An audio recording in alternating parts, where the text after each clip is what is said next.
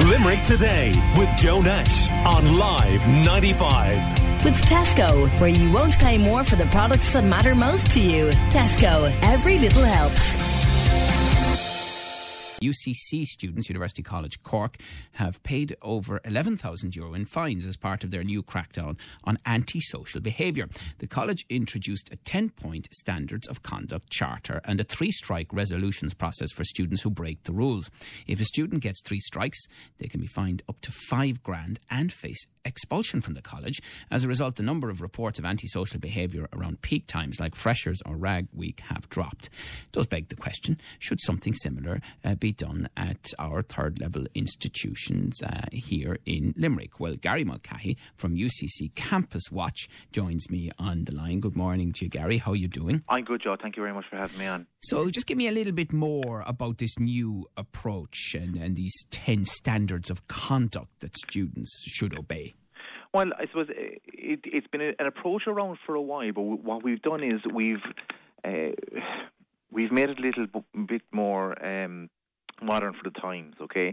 So we've always had Campus Watch. It's been around for a long time. But what we didn't have was an informal and formal resolution stage to it, okay? The informal stage is where students would come in. For example, if they've had a house party, there's been a formal complaint from a local resident or from a Garda or from another student. We bring those students in and we say, okay, do you realise you've broken our student rules?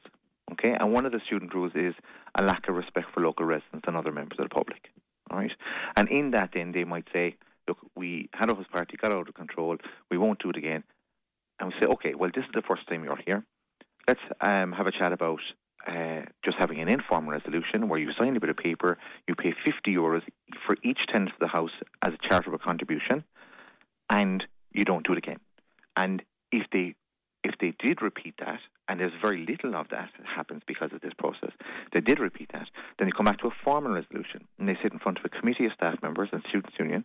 They get to explain what has happened, why they have broken the rules, even though they've already told us that they won't do it again. And then they face a fine up to €1,000. Okay, so how do you deal with a situation where someone's denying it? If they've denied it, right, which generally doesn't happen, Joe, but if they deny it, we'll call the Gardaí and we will ask if there is any evidence to back it up, okay? We will talk to other local residents in the neighbourhood and ask them, did they hear this house party going on at 3 o'clock in the morning? And if we get another confirmation that this has happened, then we can go back to the students and say, hang on a second, you're telling us that you were in bed at 3 o'clock in the morning. There's 2 or 3 local residents that are telling us differently, and explain yourselves. And generally, they will come back and say, well, okay, look, we were chancing our arm, we had a house party, we won't do it again. Yeah, because one imagines that the closer this gets to expulsion, for example, the stickier it will get, and could it all possibly go legal?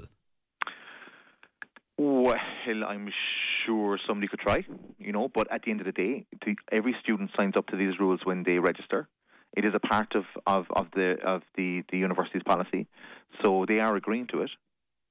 And if they break those rules, then they're breaking rules that they've agreed to. How do you police it and monitor it? I mean, is it only if someone makes a complaint about something going on? It's only if somebody makes a complaint. But we have a procedure here where the Gardaí can take student cards from students, okay? Because our student cards are belonging to the university, and the Gardaí have special permission to take those student cards from our students and give them back to us with a complaint to say that this is what the student has done. Now, that could be being disrespectful in the local neighbourhood, knocking over a bin, or being in a house party. Something that isn't illegal as such, right? So something that doesn't cause the student to be arrested. Because if it does, then it's in a legal process. If it doesn't, it can come to us. And so that's what we do. I mean, it's an important part of what we do. In fact, Sorry, I lost your question there, Joe. No, that's fair enough. Gary Mulcahy from UCC Campus Watch is joining us. So this method, do you think it could work? And is it, in fact, tried in other third-level institutions, to your knowledge? It is. We took the process from NUIG, right? Now, it's important to note that every university is different. So the one model won't fit all, I'm sure.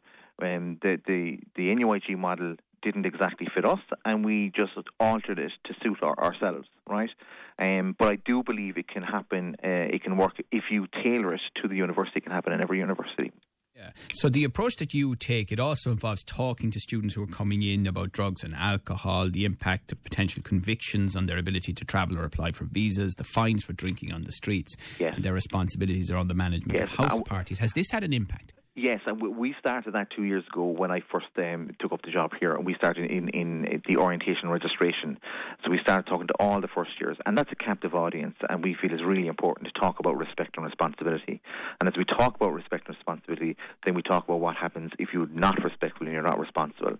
And it's really important to get that across to them. You know, they can have their fun, and we're not telling the students you can't have fun, but we need to tell them that they can do it, you know, with a little bit of respect and with a little bit of responsibility. And then they're not, if they do that, they're not in front of us. They're not breaking the student rules. Right. What would you say then to third level colleges in Limerick about all of this, Gary? Well, I don't know what the process is up there. I don't know what the situation. I understand that there's a lot of residential units within the university. Is that right? Well, in UL they would have on-site campus accommodation, but also there would be accommodation surrounding UL and other colleges. It's not just UL. Yeah. Well, I mean, what I would say in our situation is that what we've done has increased the collaboration between the local residents, Gardaí, and ourselves and the students. Okay, well, we talk to everyone when we're doing these things, and we're quite open about what we're doing as well, which is really important. And the goodwill that we received, you know, the fact that the residents are seeing us making changes, and they appreciate that. So I think even that in itself, and talking to people about it, has been a real positive in the local area. Okay, and they feel that they can come to me as well, you know. And we are an ear for the local residents, and you know, we're a voice for the university in the local community. Right, Gary Mulcahy from UCC Campus Watch in Cork. Well, thanks very much for telling us how it goes there and the potential for elsewhere in the country, maybe including Limerick. Appreciate your Call Limerick today now on 46 19 95.